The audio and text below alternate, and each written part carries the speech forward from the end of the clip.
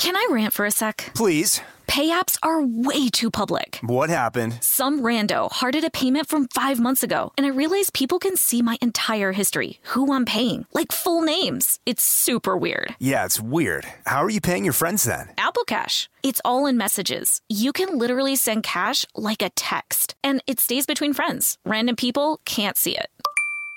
Did you just pay me $1 on Apple Cash? Shh. Services are provided by Green Dot Bank. Member FDIC. Terms apply.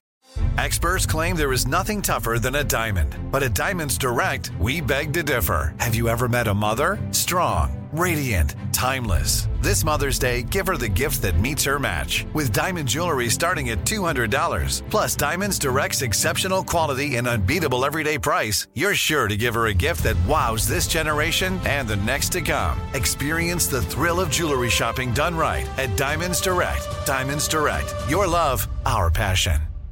This episode is brought to you by Pedigree. If you've been looking for love at first sight, it is closer than you think. It can be found at your local shelter. So this June 7th to 9th, join the Pedigree Adoption Drive, and the Pedigree brand will reimburse your dog adoption fees nationwide. Pedigree knows that bringing a dog into your home not only opens their heart, it can open yours too. Visit pedigree.com/adoption-drive to learn more about the adoption drive and to see full terms and conditions.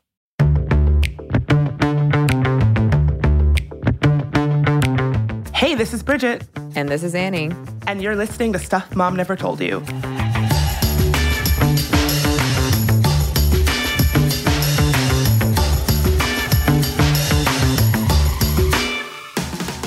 Quick trigger warning today. We are talking about Brett Kavanaugh, nominee for the Supreme Court, which talking about apparently needs a trigger warning. We're talking about allegations against him, attempted rape. So if that's something that is difficult for you to hear about, that is what we're talking about today.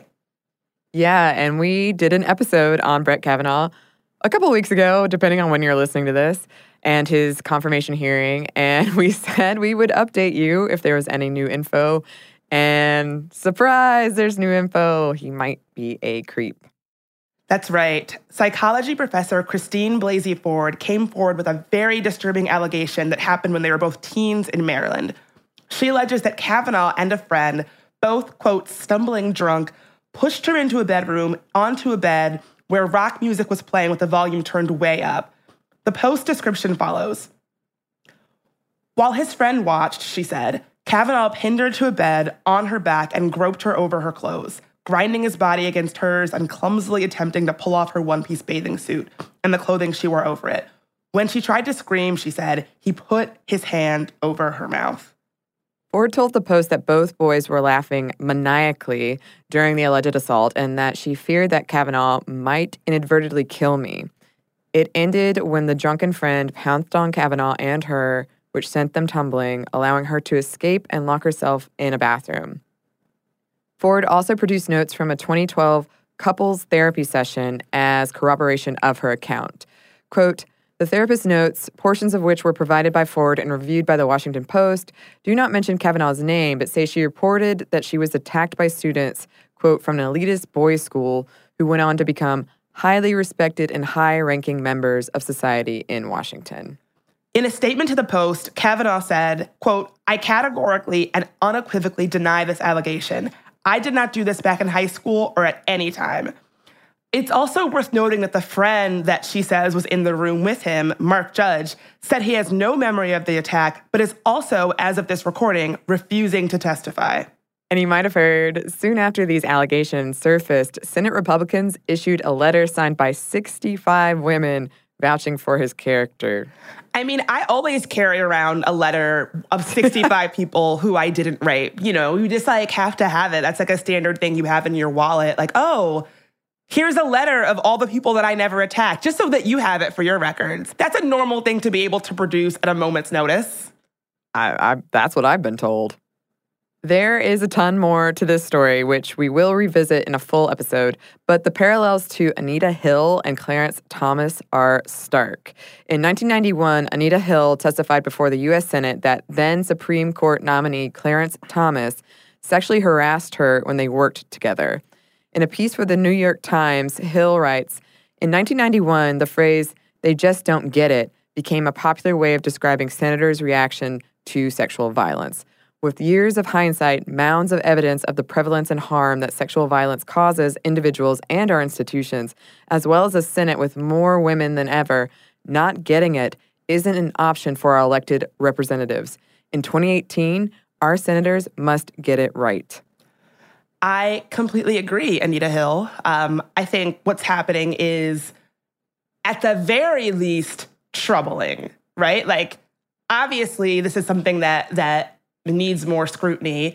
Obviously, this is something, it brings up the question of whether or not this person is fit to hold public office. I have to say, I have been really kind of shocked by a lot of the conversations happening where folks are saying, oh, well, I wouldn't want to be held accountable for things I did when I was a teenager. And I think, we spend so much time teaching boys and young men that their behavior matters and that how you treat people matters and that, no means no and all of this. I can't help but wonder how much work is being undone by these grown, successful men going on TV and saying, whatever you do in high school doesn't make a difference. If you attempt to rape somebody in high school, you can still hold one of the most powerful offices in the land. Right. I've heard a lot of disturbing conversations around it as well. And I've heard a lot of, there's no other blemishes on his record that we can find, so just this one time, that's okay, like giving it sort of a pass, which it's not okay. And if this is a job interview and this is a really powerful position, then I think we need to take it seriously and get to the bottom of it. So I personally do not agree that it has no bearing on his ability to lead now. But even if that is how I felt, which I don't, if he lied about it, if he's lying about it now, that certainly matters for someone trying to be, a Supreme Court judge.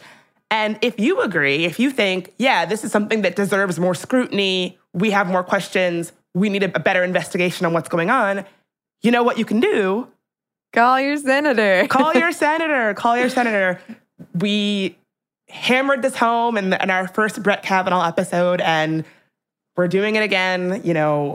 This is so important. There are so many things that are at stake with this nominee that it's important that we know what's going on and that we are making our voices heard. So please call your senator. You can do so by calling 202-224-3121. That's 202-224-3121. And you know what? Because I live in Washington, D.C., I don't even have a senator to call. So you're doing me a personal favor by calling your senator on my behalf, or not on my behalf, but call your senator for those of us who live in D.C. who can't call their senator. So please do this as a personal favor. And in the meantime, enjoy this classic episode on Anita Hill. Welcome to Stuff Mom Never Told You from HowStuffWorks.com.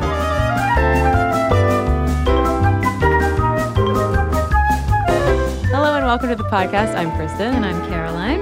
And Caroline, even though we're talking today about something that happened in 1991, it's timely because HBO's Confirmation hits screens April 16th, in which Kerry Washington is starring as Anita Hill. That's right. She also produced it. It's an important story to tell. It's an absolutely important story to tell. And some of you may have already seen, as I did, the documentary Anita Speaking Truth to Power, which is all about Anita Hill's testimony regarding sexual harassment by Supreme Court Justice Clarence Thomas during Thomas's confirmation hearings.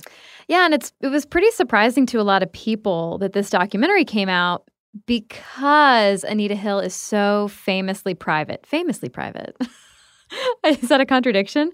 But Hill said that she felt it was time to revisit this and for people to understand who I am.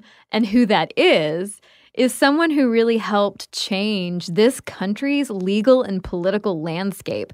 Although, as we talked about in our last episode, the term sexual harassment had been coined in the mid-'70s, it really wasn't until this massive televised spectacle of a hearing that the entire country, and importantly, a lot of women started talking to each other about the issue of sexual harassment. Yeah, and so if you haven't gone back and listened to our previous episode on the legal history of sexual harassment, we highly recommend that you do that. But Caroline, I was wondering if you remember this happening, because I do, and the way that we're framing the issue today in this podcast studio is much different than the way the hearing was framed when I was a kid in a very conservative home.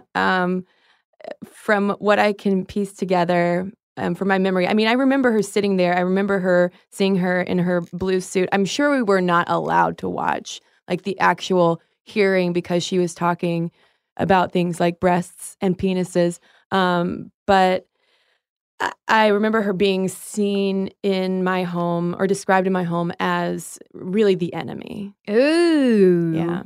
No, I don't remember it at all. Honestly, I know I have like this vague lizard brain like knowledge that it happened.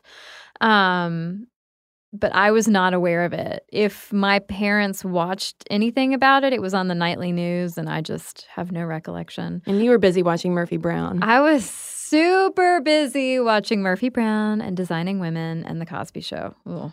Well, and so when I watched that documentary, Anita Speaking Truth to Power, a few months ago, I started crying, Caroline, not kidding, because it feels so long ago, and yet it is not. No, it's not. And, you know, the 90s are having such a heyday right now. It's like everything is 90s nostalgia. And yeah, I saw a picture of Rihanna wearing a choker. Yeah, totally back. Everyone's wearing chokers. I should pull out the my handmade chokers from high school. Oh, wait, no, I shouldn't. But watching it made me want to reach through the internet and shake it by its lapels and say, we need to remember this thing, this chapter in our not so long ago history, because the way she was treated sitting before an all-male Senate Judiciary Committee, which included Veep, Joe Biden, it was horrifying. It was a horrifying thing to witness, and I think every single woman listening should absolutely watch it. I mean, watch Kerry Washington's confirmation because she's fabulous and support her, but go back and actually watch the hearing itself.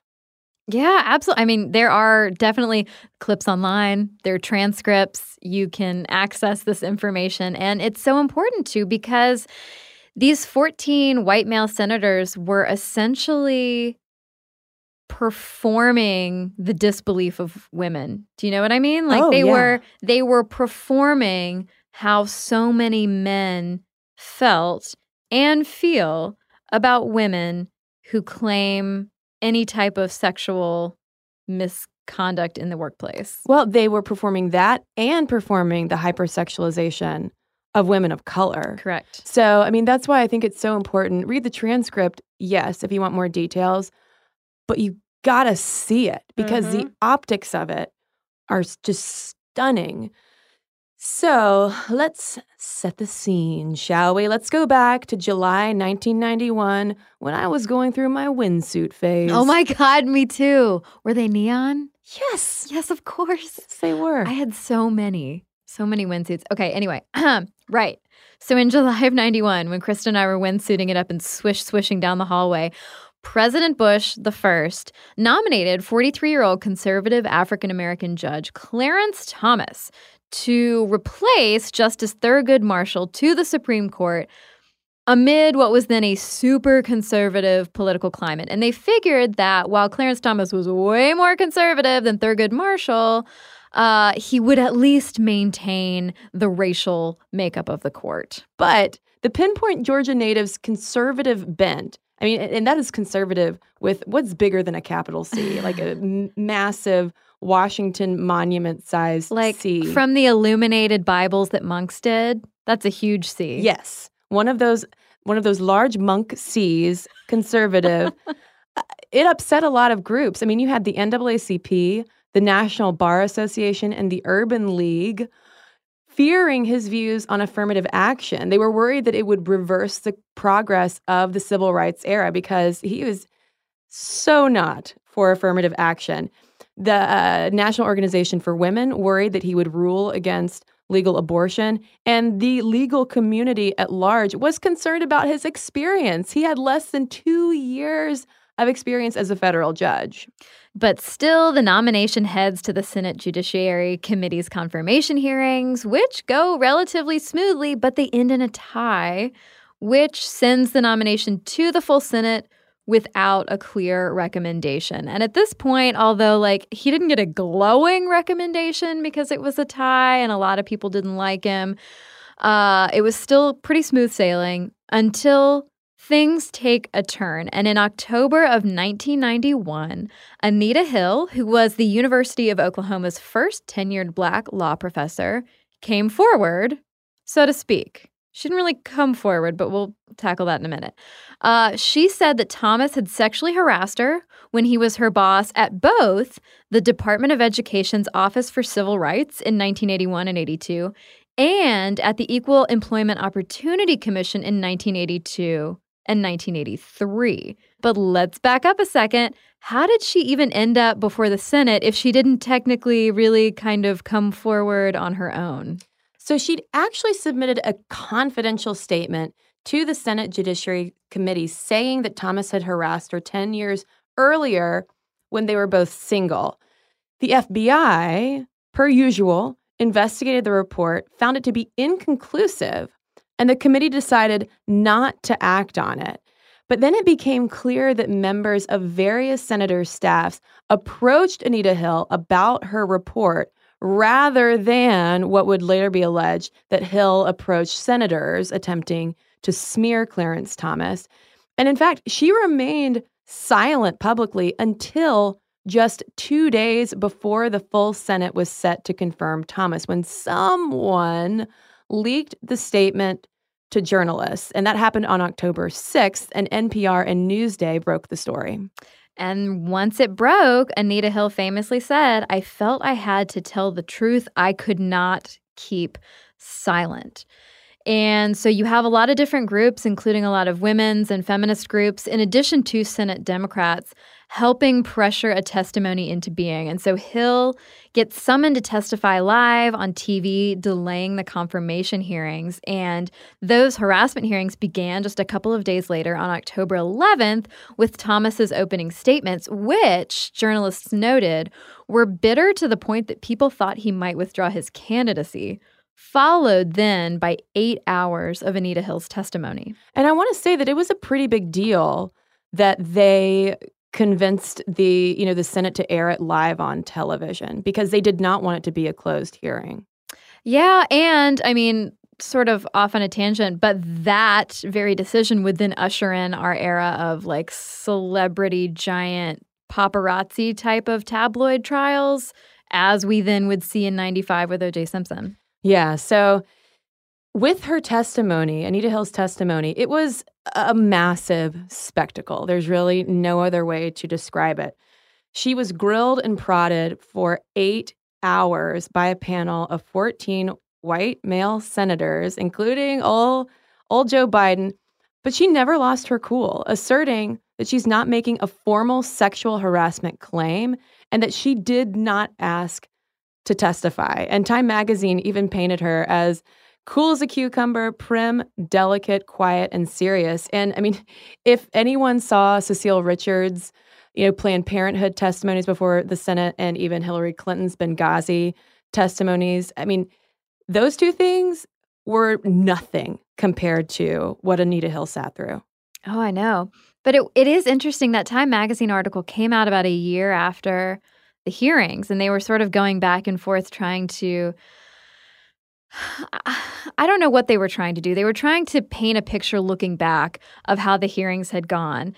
And they were sort of, the only way I can picture it is like a cat with a ball of yarn, batting back and forth the ideas of who's lying? Someone's lying. How could it be her? She was so quiet and prim and serious, but how could it be him? He's a big deal judge. And it's oh my God, that's sickening. And they did a great job of breaking down what happened in the hearing, but still it's like, oh, good, just another notch in our culture of not believing women. Well, and that's also why I so fervently argue that everyone needs to watch that testimony, because when I did see like the Benghazi and Planned Parenthood hearings, flashbacks came of Anita Hill, because it's like, it's the same thing, especially when it came to Cecile Richards and Planned Parenthood, of mostly men by that point, challenging the veracity of what women say about their own bodies. Right, exactly. Well, so let's get into the allegations. Hill said in her report that Thomas talked about pornographic films and other materials, and good old committee chairman Joe Biden asked her, I'm not sure, I don't know why. I mean, I guess for details, but he specifically requested to know what the most embarrassing encounter was. And she said it was during Thomas's discussion of a particular porn actor who had a really large penis who went by the name of Long Dong Silver. And Senator Orrin Hatch, who would prove to be one of Hill's most aggressive interrogators over the course of her testimony, dug up a 1988 federal appeals court decision citing an obscene photo of a character by that name. And so he tried to discredit her by saying, no, you heard it in this 1988 case. You didn't hear it from Clarence Thomas. Yeah, and Hill also talked about how Clarence Thomas would brag about his own sexual prowess, the size of his own penis. And the most famous / infamous moment came when Hill recounted Clarence Thomas reaching for a can of Coke when they worked together and asking, who has put pubic hair on my Coke?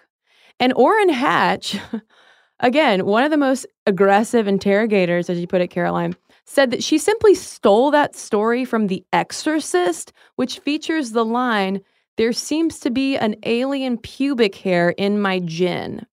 And I just want to know whether Orrin Hatch was like that much of an Exorcist buff to be able to like, pull that out of his hat so quickly, or if that was an intern's job. Regardless, I was actually ridiculous. I was trying to picture the same thing about like how do you send an intern on that kick? Like, do you just have an intern who works for you who's like, that's a line similar to one in The Exorcist, like someone who's like really plugged into pop culture? Yeah, because Google didn't exist back then. No Google. Maybe the intern's name was Google. I don't know. But the last telling straw was her last encounter with Thomas as an EEOC employee. So she says that Thomas had been asking her out. He'd asked her out about 10 times, but she declined, saying that dating a supervisor was inappropriate. And so her last day at the EEOC, before taking a position at Oral Roberts University, Anita Hill said that Thomas invited her to a restaurant after work, assuring her that dinner was a professional courtesy only. Sounds all right. It's a way to see me off. I'm leaving for another job. But that last straw, Hill said, was he made a comment I vividly remember. He said that if I ever told anyone of his behavior, that it would ruin his career. And honestly, aside from a handful, just a couple of people, she really didn't tell anyone. No, and of course that made her immediately suspect to the Judiciary Committee. And I should say that not all of the senators were out to get her, but I mean, it was nonetheless a very hostile room. And in response to that, she said, listen, I was afraid of coming forward. She reported feeling vulnerable, humiliated, and frustrated. I mean, talking about humiliation, I mean, she had to repeat so many times, Caroline, that pubic hair story. It is mind-boggling. She said at one point, it wasn't as though it happened every day, but I went to work during certain periods knowing that it might happen. And that goes to that EEOC definition of sexual harassment, where it happens frequently enough that it's creating a hostile work environment. And she was afraid of the repercussions if she spoke out. Yeah, she was afraid that she'd be overlooked for work assignments, could lose her job, might not be able to find another political job at all in the Reagan administration if she kept turning her superior down. And this had very real physical consequences. The anxiety that she felt dealing with all of this humiliation and frustration contributed directly to her having to go to the hospital for stomach pains, which is something we talked about in our last episode on sexual harassment, that so often victims of trauma and or sexual harassment end up with these very real manifestations of the anxiety and pain they're feeling. And that Time magazine article that I referenced earlier, after the hearing, they were wondering like, oh, maybe we should believe her after all, because they wrote, given the detail and consistency of her testimony, it was almost inconceivable that Hill, rather than describing her own experiences, was fabricating the portrait of a sexual harassment victim. Duh. Of course she wasn't making it up. And as she herself said, I have nothing to gain here. This has been disruptive of my life, and I've taken a number of personal risks. And she even reported being threatened at the time and beyond the testimony. And she went on to say, I have not gained anything except knowing that I came forward and did what I felt that I had an obligation to do. That was to tell the truth. Yeah, I mean, there was absolutely nothing in this for Anita Hill. Can I rant for a sec? Please. Pay apps are way too public. What happened? Some rando hearted a payment from 5 months ago, and I realized people can see my entire history, who I'm paying, like full names. It's super weird. Yeah, it's weird. How are you paying your friends then? Apple Cash. It's all in messages. You can literally send cash like a text, and it stays between friends. Random people can't see it. Did you just pay me $1 on Apple Cash? Shh. Services are provided by Green Dot Bank. Member FDIC. Terms apply. Snag a Job is where America goes to hire, with the deepest talent pool in hourly hiring. With access to over 6 million active hourly workers, Snag a Job is the all-in-one solution for hiring high-quality employees who can cover all your needs. On demand, temp to hire, part-time or full-time. You name the position. Warehouse worker, retail associate, grocery store clerk, fitness trainer, baker, stylist, bellhop, podcast producer. Yeah, Snag a Job's got a worker for that. With our easy-to-use platform, you're able to seamlessly post and fill available positions quickly with a dedicated customer support team to provide all the help you need along the way. Kind of nice knowing you have a talent pool like that in your own backyard, right? Snag a Job is the partner you need to keep your business running smoothly. So visit snagajob.com or text snag to 242424 to talk to an expert. Snagajob.com, where America goes to hire. Rev up your thrills this summer at Cedar Point on the all-new Top Thrill 2. Drive the sky on the world's tallest and fastest triple-launch vertical speedway. And now, for a limited time, get more Cedar Point fun for less with our limited-time bundle for just $49.99. Get admission, parking, and all-day drinks for one low price. But you better hurry, because this bundle won't last long. Save now at cedarpoint.com. But what about witnesses? What about other women? Because surely Anita Hill wasn't the only one this happened to. Or if she was, isn't that so suspect? Well, the thing is, other women did come forward, but we never really heard about it. I mean, some came forward to support Hill's claims that she had previously complained to them, in private of sexual harassment at the time of the incidents. And some came forward, though, to complain of their own incidents of harassment. So why don't we know so much about these other women, Caroline? Well, they were stifled by the Judiciary Committee. One of the most famous examples of this is the journalist Angela Wright, who is a really fascinating character in her own right. Didn't mean to do that. That's also her last name. But Wright had worked with Thomas at the EEOC as well and shared similar accounts with Senate investigators like the ones that Hill had shared. But Joe Biden lifted her subpoena because she wasn't considered credible. So basically you had Democrats and Republicans who were afraid of Wright testifying because they were worried it would create more chaos. They were worried that it would doom Thomas's nomination. Wright had been fired and or quit from 2 other jobs, and basically she stood up for herself in those scenarios with not so great bosses. But the committee was like, oh, that just goes to show she's unstable. But basically what led Angela Wright into this situation was the fact that she was horrified that Hill was being called hysterical and that senators were saying, there's no problem. It's not like Hill was touched. So Wright talks to her higher-ups at her newspaper, the Charlotte Observer, and says, I want to pin a column. I want to write about this. This is what I was hired to do. I'm going to do it. But she hadn't even published it yet when the Senate committee called. And they were like, we're very interested to know what's going to be in your column. And Wright ended up going to D.C. She sits in her lawyer's office for 3 days waiting to be called. And behind the scenes, what was going on is Republicans and Democrats were working together to basically be like, nuh-uh, we are not calling her.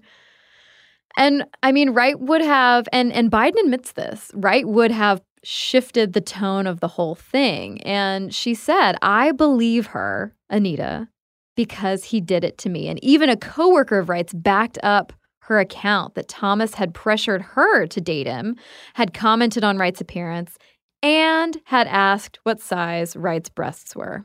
And then you have Sakari Hardnett, who was Thomas's ex-assistant, who wrote to the Judiciary Committee, quote, if you were young, Black, female, and reasonably attractive, you knew full well you were being inspected and auditioned as a female by Thomas. And that, which reading this today in 2016, like obviously that is sexual harassment up, down, and sideways. But that also reflects that kind of assumption that, yes, okay, this is going to happen to you. If you're pretty enough, you're going to get hit on. But that also reflects all of the retro office advice that we talked about in our previous episode on the legal history of sexual harassment, where, women writing to other women would say, you know what, be pretty for him. It's okay. It's a compliment. He's just paying you a compliment. Well, so while you had these women in the wings who had been waiting to support Anita Hill but weren't called, you also had many who were against her. Some reported conflicting stories to weaken her credibility. Thomas had a much larger number of witnesses at his disposal to benefit his case rather than Anita Hill's. But you also had the fact that the committee ignored evidence regarding Thomas's habitual use of pornography, although the habit was later documented by so many others, including former girlfriend Lillian McEwen. And so Lillian McEwen becomes an important character in this case because Thomas's defenders cited his relationship with her in order to deflect Hill's accusations. How could he be doing this? He's in this long-term relationship with this lovely Lillian woman. And she didn't testify again. Because of Biden, he limited female witnesses to those who had a professional relationship only with Thomas, which is a laugh because he sexually harassed them, so it's not all professional.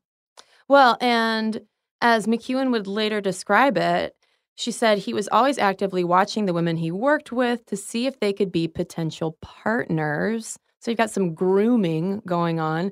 She called it a hobby of his, and saying that he asked one woman her bra size at one point, saying how he was obsessed with porn and would talk about what he had seen in magazines and films if there was something worth noting, which sounds a lot like what Anita Hill was saying. And speaking of exes, though, we should also note that one of Anita Hill's ex-boyfriends, attorney John Carr, said, oh, yeah, I mean, I remember her talking to me in confidence about this, but he was so nervous for her when he found out that she was going to have to testify because he knew the climate and he knew what she was up against. Yeah, she was not facing a sympathetic crowd. Oh, and also in retrospect, too, the owner of the porn video rental store that Thomas would frequent because, again, pre-Google, pre-YouTube, said, oh, if I had known how things would have turned out, I would have testified, too. I saw him all the time in there. Yeah. I'm making my disapproving emoji face. Well, so we've heard a lot from Anita Hill. We've heard from Angela Wright. What about Thomas? How did he respond? Well, he did not mince words. So Thomas's response to Anita Hill's accusations was none too pleased, to put it incredibly mildly. He first said that he felt shocked, surprised, hurt, and enormously saddened upon hearing about Hill's accusations. And he went on to, of course, deny that he'd ever asked her out, instead claiming just to be a nice guy, just a friend willing to help her out. And then he famously called the hearings a high-tech lynching for uppity blacks. And then writing about this not too long after, Time magazine reporters say that basically you felt the whole room still as soon as he says that, because he is sort of throwing down the gauntlet around racism. Oh, absolutely. I mean, and he threw in another lynching reference in his relatively short testimony, too. He said, "No job is worth what I've been through. No job. No horror in my life has been so debilitating." And he goes on to say, "I will not provide the rope for my own lynching. These are the most intimate parts of my privacy, and they will remain just that, private."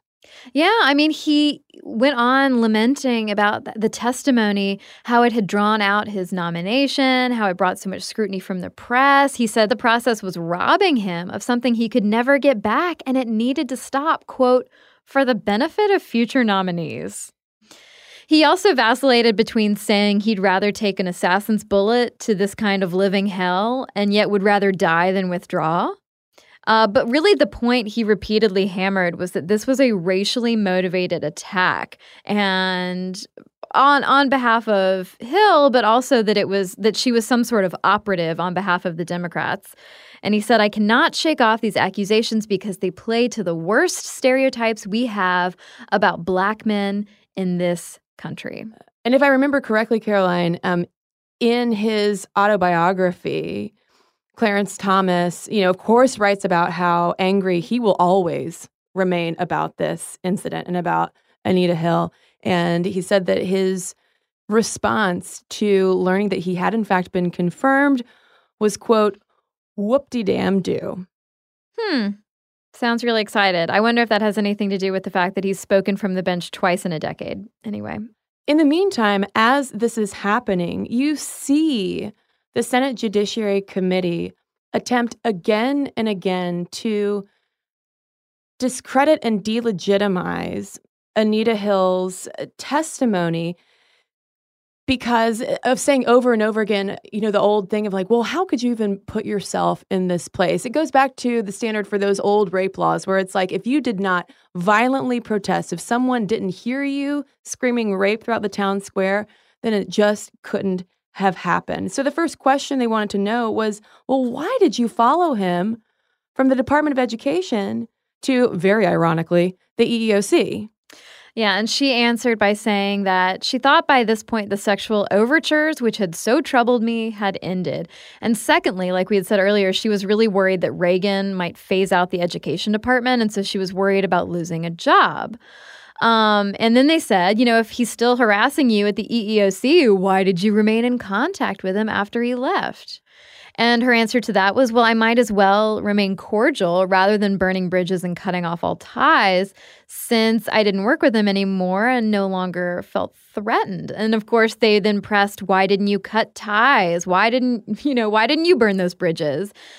And she said, if I had done that, I would have had to explain this whole situation that I've come forward with today. Because remember, she didn't want to publicize it.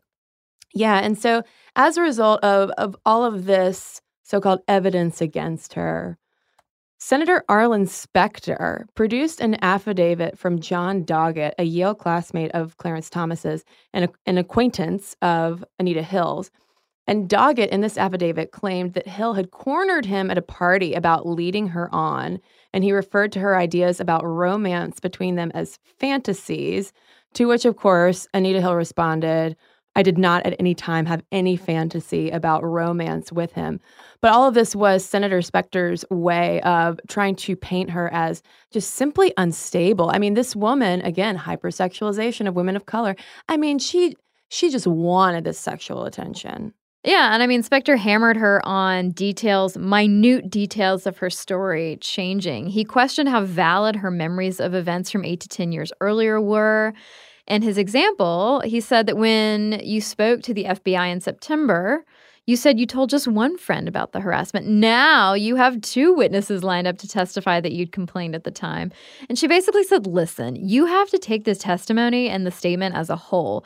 And of course, there is no motivations, she said, to show I'd make up something like this. I mean, I can hardly tell you what happened 8 to 10 days ago, Caroline, much less 8 to 10 years. But one thing that's really important for us to highlight is the gender and racial aspects of this, of how it ties into the angry Black women stereotypes and concerns about coming across that way. Women simply being seen as outside of the norm in general, even back not so long ago in 1991. And Biden himself even framed it as part of, quote, a fundamental power struggle going on in this country between women and men, So making it a stupid. whole, it's making it a whole like he said, she said thing when it should not have been at all. Well, yeah, and as many articles have gone on to point out, it should have been a he said, they said. But when you are looking at this in terms of outsiders' perspectives, people who are watching this hearing happen, so many women saw their own experiences echoed in Hill's experience, and so many men were watching their fears about women making unsubstantiated but damaging claims playing out. Of course, unsubstantiated in this case being in air quotes. And although Angela Wright, for instance, back then took issue with how Black men were being portrayed in the press, she said she was insulted that Thomas was considered the best African American for the job. If they're going to try to maintain the racial balance of the court, they can at least find a better, more qualified guy, someone who doesn't have this sexually predatory past. Yeah, I mean, and the thing is, Thomas was absolutely right about the stereotypes of Black men in this country, but he was using that to play against stereotypes about women and to discredit her. But if we put gender aside, the African American community at the time largely stood behind Thomas. I mean, to a lot of people, Anita Hill, a Black woman coming forward to testify against a Black man, felt like betrayal. Yeah. Yeah, it goes against the idea of solidarity, standing with your community. What Angela Wright said about, I hate how Black men are portrayed in the press. I don't want to have another takedown campaign of a Black man, but there are better people for this role. And Anita Hill in the 2014 documentary would say, I had a gender and he had a race. And she explained it to Slate's Dahlia Lithwick by saying that you have to keep in mind that in Washington, D.C. in 1991, there was a great deal of entitlement that went along with being male. And they didn't take it into account. And instead, they portrayed him as an African American who could use the lynching metaphor to his advantage. In other words, this is performance. Absolutely. And meanwhile, though, Lithwick asked Hill how it felt to hide her anger because, we have the whole stereotype about the angry Black woman, which has been used historically to marginalize women's intelligence and credibility. So she has to mask all of that, whereas Thomas is able to use his as a way to exert power. And Hill said, quote, I don't use my anger as a strategy. And I think that that's what he was doing. That was a strategy. I don't even know how real it was. Yeah. And then you have, we've mentioned this already. You mentioned it earlier, Kristen, about going back to early rape laws, about women needing to, they have to perform their anger, pain, fear. They've got to run screaming through the town to prove that they were raped. And this gets at the root of what Democratic Arizona Senator Dennis DeConcini said in that 24 documentary when he said that when women are harassed, they ought to get angry and they ought to raise hell. And Anita Hill is like, excuse me, what? She says, people can't tell us how we respond to our own problems. They shouldn't say, because she didn't act the way I would have acted, it must not be true. You're supposed to bang on the table, but, she said, had I done what DeConcini said, then I would have been caricatured in a different way. I mean, absolutely. They were already trying to paint her as hysterical, and that only would have played into that as well. But the thing is, even after Thomas was confirmed, the gender discrediting efforts did not stop. And this is where we have to talk about an odious man, an odious writer named David Brock, and a book he wrote soon after the confirmation hearings called The Real Anita Hill. And it was part of a right-wing smear campaign that continued after Thomas had taken his seat at the bench to portray Hill as a man-hater, a crusading leftist, and a feminist zealot, along with being a spurned woman bent on revenge. So the things that they would highlight were how this woman's never been married. She doesn't have kids. She's ambitious in her career. What is her deal? She must be unhinged. Not to mention, she is a woman of color. What is she doing in here? She just got into this position thanks to affirmative action, and now she's, in cahoots with feminist lawyer Catherine McKinnon to unleash some kind of feminist campaign on this country, and we're not going to stand for it. This feminist campaign to make men act like human beings. Unthinkable. Oh, and we have to mention the most famous/infamous. I feel like this whole thing is famous/infamous. This phrase that Brock used and then was repeated in, it feels like every single review and even retrospective on the book, The Real Anita Hill, in which he described her as, quote, a little bit nutty and a little bit slutty. Yeah, I mean, his book really served to frame the discourse for years and years, until he came out and apologized and said he had twisted the truth at the behest of Republican politicians. I mean, but the damage was already done. I mean, the wildest thing to me about all of this is how when that book came out, reviewer after reviewer considered it almost like a masterpiece of journalism. Deirdre English wrote a pretty in-depth analysis of the book and the reviews that it had gotten in The Nation in 1993. And she said the only reviewer and commentator on it was op-ed columnist for The Times, Anna Quindlen, who raised a red flag saying like, there's some underlying bias that's pretty evident in Brock's whole argument. And it seems like he's distorting some assumptions. But even she said that he had unearthed some compelling contradictions. But listen to this, Caroline. This will get your blood boiling if it isn't already. In response to this book, over in Newsweek, George Hill wrote that Anita Hill was not a victim of sexual harassment, but of, quote, the system of racial preferences that put her on a track too fast for her abilities and made her fluent in the rhetoric of victimization. Oh, what? But you know what? I see a lot of that tone reflected in a lot of internet commentary today. Oh, yeah. You're just reveling in being a victim. Don't play the victim. Yeah. Why do liberals or feminists or trans people or whoever you are, why do you just want to be the victim? Well, and even in a Newsweek article on this that we read that came out a couple of years ago, even then it spent so much time focusing on like how she looked and called her childless at one point. It's like, seriously? Are we really focusing on her uterus? We are. Yeah, we are. Because Hill herself has said that she feels that part of her identity, being a single woman who doesn't have children, really, really colored how people viewed her, the lens through which people viewed her. And she says it still does, which is why, again, it's another part of why she wants to talk about it now.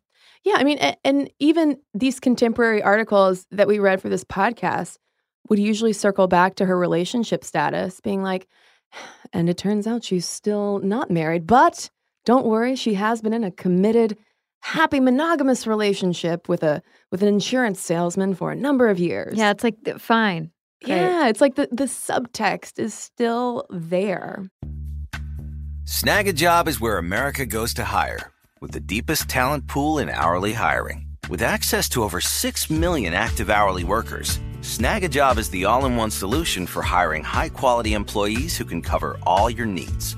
On demand, temp to hire, part-time or full-time. You name the position. Warehouse worker, retail associate, grocery store clerk, fitness trainer, baker, stylist, bellhop, podcast producer. Yeah, Snag-a-Job's got a worker for that. With our easy-to-use platform, you're able to seamlessly post and fill available positions quickly with a dedicated customer support team to provide all the help you need along the way. Kind of nice knowing you have a talent pool like that in your own backyard, right? Snag-a-Job is the partner you need to keep your business running smoothly. So visit snagajob.com or text snag to 242424 to talk to an expert. Snagajob.com, where America goes to hire. Top Thrill 2 is like no other course. 2 420-foot vertical speedways, 3 launches. All right, let's talk strategy. Copy that, driver. Go for maximum acceleration off the start. Roger that. You've got a short straightaway to push from 0 to 74 on the first vertical speedway. And what about the rollback? Rollback will set you up for an explosive reverse climb 420 feet in the sky so you reach 0 G's in total weightlessness. 420 feet of straight-up speed. Let's get it. Top Thrill 2, the world's tallest and fastest triple-launch stratocoaster. Get your tickets at cedarpoint.com. This is it. Your moment. This is your time to make your comeback with Purdue Global. When you come back with a Purdue Global degree, you create opportunity for yourself, your family, and your future. It's a degree you can be proud of, a degree that employers will trust and respect. Purdue Global offers working adults like you over 175 flexible degree programs to meet your specific career goals. These include associate, bachelor's, master's, and doctoral degrees and certificates. Purdue Global degree programs range from nursing to business to communication and more. Whatever your interest, we have the degree that will move you forward. You have the knowledge, you have the experience. Now it's time to get credit for the work you've done and earn the recognition you deserve with Purdue Global, Purdue's online university for working adults. You know you're worth it. We do too. So don't wait another second to get the degree that will take your career to the next level. Start your comeback today at purdueglobal.edu. And almost immediately, though, Hill's testimony had amazing ripple effects. Gloria Steinem, speaking to Newsweek, said that when Hill was not believed, the feeling was that this would cause fewer people to report sexual harassment. But what happened was the reverse, because she'd opened up the subject. Women began to talk to each other and discovered that this had happened to many other women, so it turned out to be a huge national teach-in on sexual harassment. And sure enough, according to EEOC filings, sexual harassment cases in the wake of her testimony more than doubled, from just over 6,000 in 1991 to just over 15,000 in 1996. And over that same period, you also see awards to victims under federal laws nearly quadrupling from $7.7 million to $27.8 million. So even though we clearly in 2016 still have deeply entrenched attitudes that allow sexual harassment to continue, clearly in just that short period, women are starting to be heard. Yeah, I mean, and as another part of the silver lining to this horrific spectacle, you have more women in government. In 1991, when the hearing took place, just 2 women were in the Senate, and of course, none of whom were sitting in front of Hill that day. But in 1992, you have what has been deemed the Year of the Woman, which has been credited to fallout from those hearings, which drove a record number of women to run for office, and women won 4 new Senate seats, plus 1 incumbent re-election and 24 new House seats. Yeah, so clearly making a positive dent. Clearly women are like, oh no, this isn't going to happen again. Yeah, I mean, and also once you have those women in Congress, you also have more laws being passed, tightening up sexual harassment, protections, and also sexual harassment protections within the government, like for government employees that were not previously there. Oh, well, so spoiler, I guess, at this point, in case you weren't aware, Clarence Thomas was confirmed. Whoop-de-damn-do. Whoop-de-damn-do, as he said. And he was approved by a narrow margin, 52 to 48. So, even though all those Republicans and Democrats were in cahoots to suppress women's testimony, still wasn't very popular. But like Kristen said earlier, he never let go of that anger. And in that 2007 autobiography, he referred to Hill as my most traitorous adversary. But Caroline, I've got to drop a fact that I learned in the process of researching this podcast, which blew my mind, which cites how much he would hate Hill and consider her his most traitorous adversary, considering that one of his buds is old Rush Limbaugh, he who coined the term feminazi. He officiated, Clarence Thomas did, Rush Limbaugh's third, now dissolved, marriage. Yes. Caroline's eyes are huge, y'all. Oh, I hate it. Yeah. But enough with those guys. What happened to Hill? What happened to Anita Hill? Well, she had grand plans to just go back to her previously quiet and private life at the University of Oklahoma teaching commercial law. But unfortunately, I guess life had other things in the cards because she didn't stay there long. Probably not because life had other things in the cards. It probably had more to do with the death threats she was receiving, in addition to facing a push from conservative lawmakers to fire her, despite the fact, she had tenure. And while she did want to return to commercial law and contracts, so many people were clamoring at this point to understand sexual harassment and related laws that she's kept her focus on it. And now she's a professor of social policy, law, and women's studies at Brandeis University. And she says that women still come up to her with tears in their eyes, treating her like a celebrity. Which she is to a certain degree, but just saying, thank you for what you did. Oh, such a heroine. Mm-hmm. Absolutely. And Gloria Steinem has said that some senators since then have, kind of come back and approached feminist leaders asking, what can they do to kind of rectify that wrong that was committed? And Steinem just has suggested apologize. Just apologize for it. But they've not. No, they haven't. And in a really weird twist, and this kicks off the 2014 documentary, Thomas's current wife, Jenny, who was not on the scene during the hearings, left Anita Hill a bizarre voice message at 7:30 in the morning on a Saturday on her work phone, saying, I would love you to consider an apology sometime and some full explanation of what you did with my husband. So give it some thought and certainly pray about this and come to understand why you did what you did. Okay, have a good day. And the wild thing is that she was making that phone call not in 1992 or 3. That was in 2010. And she, invokes this prayer rhetoric and stuff.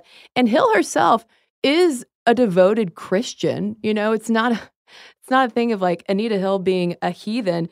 But Hill, of course, was stunned by it and simply turned the voicemail over to law enforcement authorities. She was not going to call Ginny Thomas back up and have a little heart-to-heart. And writing about this for The New Yorker, Jeffrey Toobin said virtually all the evidence that has emerged since the hearings corroborates Hill's version of events. And this, of course, makes Ginny Thomas's phone call to Hill all the more puzzling. And speaking of evidence that has emerged, corroborating Hill's testimony, I do want to recommend the book Strange Justice, The Selling of Clarence Thomas by Jane Meyer and Jill Abramson, because theirs was the book that really, kind of threw Brock's, the quote-unquote real Anita Hill, to the wayside and journalistically, revealed what was going on with the case. Imagine that. Journalistically. Yes. Well, so, everybody wants to know, are you vengeful, rageful? Do you throw darts at pictures of Clarence Thomas's face? As I would. But Anita Hill has told many a reporter, of course I'm angry. I'm angry with him. I'm angry with the senators. I'm probably less angry than I was 10 years ago, but it's still there. And she talks about how bit by bit you let go of anger And she says, for me, the best way to do that is to think about what my contribution can be to make sure this doesn't happen to other people. She said that the larger goal is both gender equality and racial equality because both racism and sexism contributed to my being victimized. But I don't want to walk around being angry all the time. It's not constructive. And so not only did she speak truth to power, she has been walking her talk. She is doing exactly that. And what she really wanted to accomplish with that most recent documentary was for young women to know that history and also to know that she's okay. I mean, her parents, who were so old at the time, they sat there watching this whole thing go down. She was, one of, it was more than a dozen children who grew up in poverty. I mean, she worked her way into, that tenured professorship. So she also wants to shed light on the fact, though, that like we have emphasized so many times, this is not an issue that was just frozen in time in 1991. Yeah, that we still have so much to accomplish.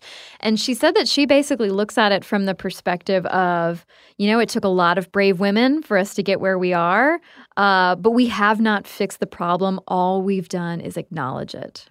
Well, Caroline, I do feel good that we have, answered Anita Hill's call to spread this history to young women and to all of the people listening to this podcast, because it's something that we all need to know about.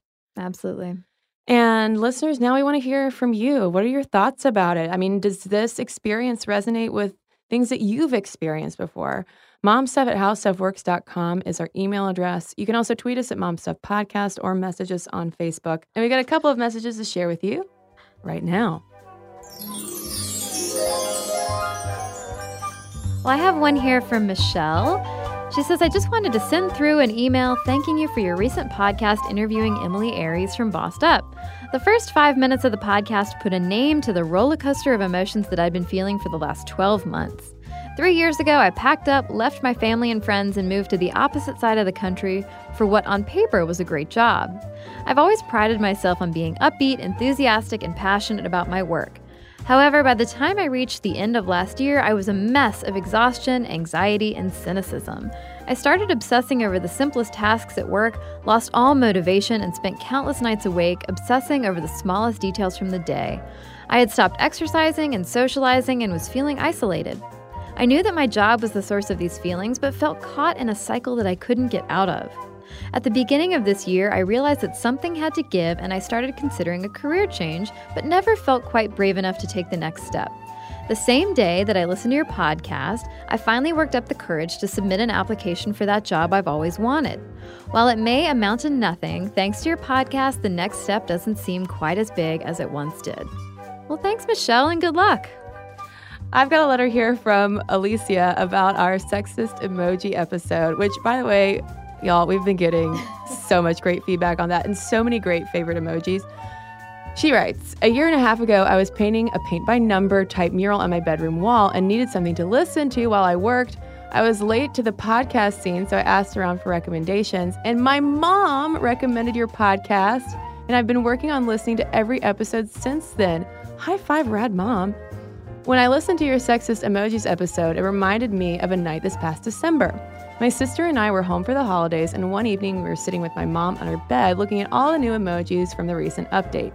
We joked that there needed to be a female version of the eggplant emoji, and we spent the next 15 minutes scrolling through the list looking for an acceptable vulva representation. Again, cool mom alert. Anyway, our top two favorites are the taco and the side-by-side pieces of sushi/sashimi. To be honest, I'm still a little fuzzy on exactly when the eggplant emoji should be used, but I've been known to send my husband the sashimi to indicate that I'm interested in some hanky-panky. Oh my gosh, Alicia, thank you so much, and thank you for introducing me to my new favorite emoji. And listeners, you can send your letters to momstuff@howstuffworks.com. And for links to all of our social media, as well as all of our blogs, videos, and podcasts with our sources, so you can learn more about the incredible Anita Hill, head on over to stuffmomnevertoldyou.com. For more on this and thousands of other topics, visit howstuffworks.com.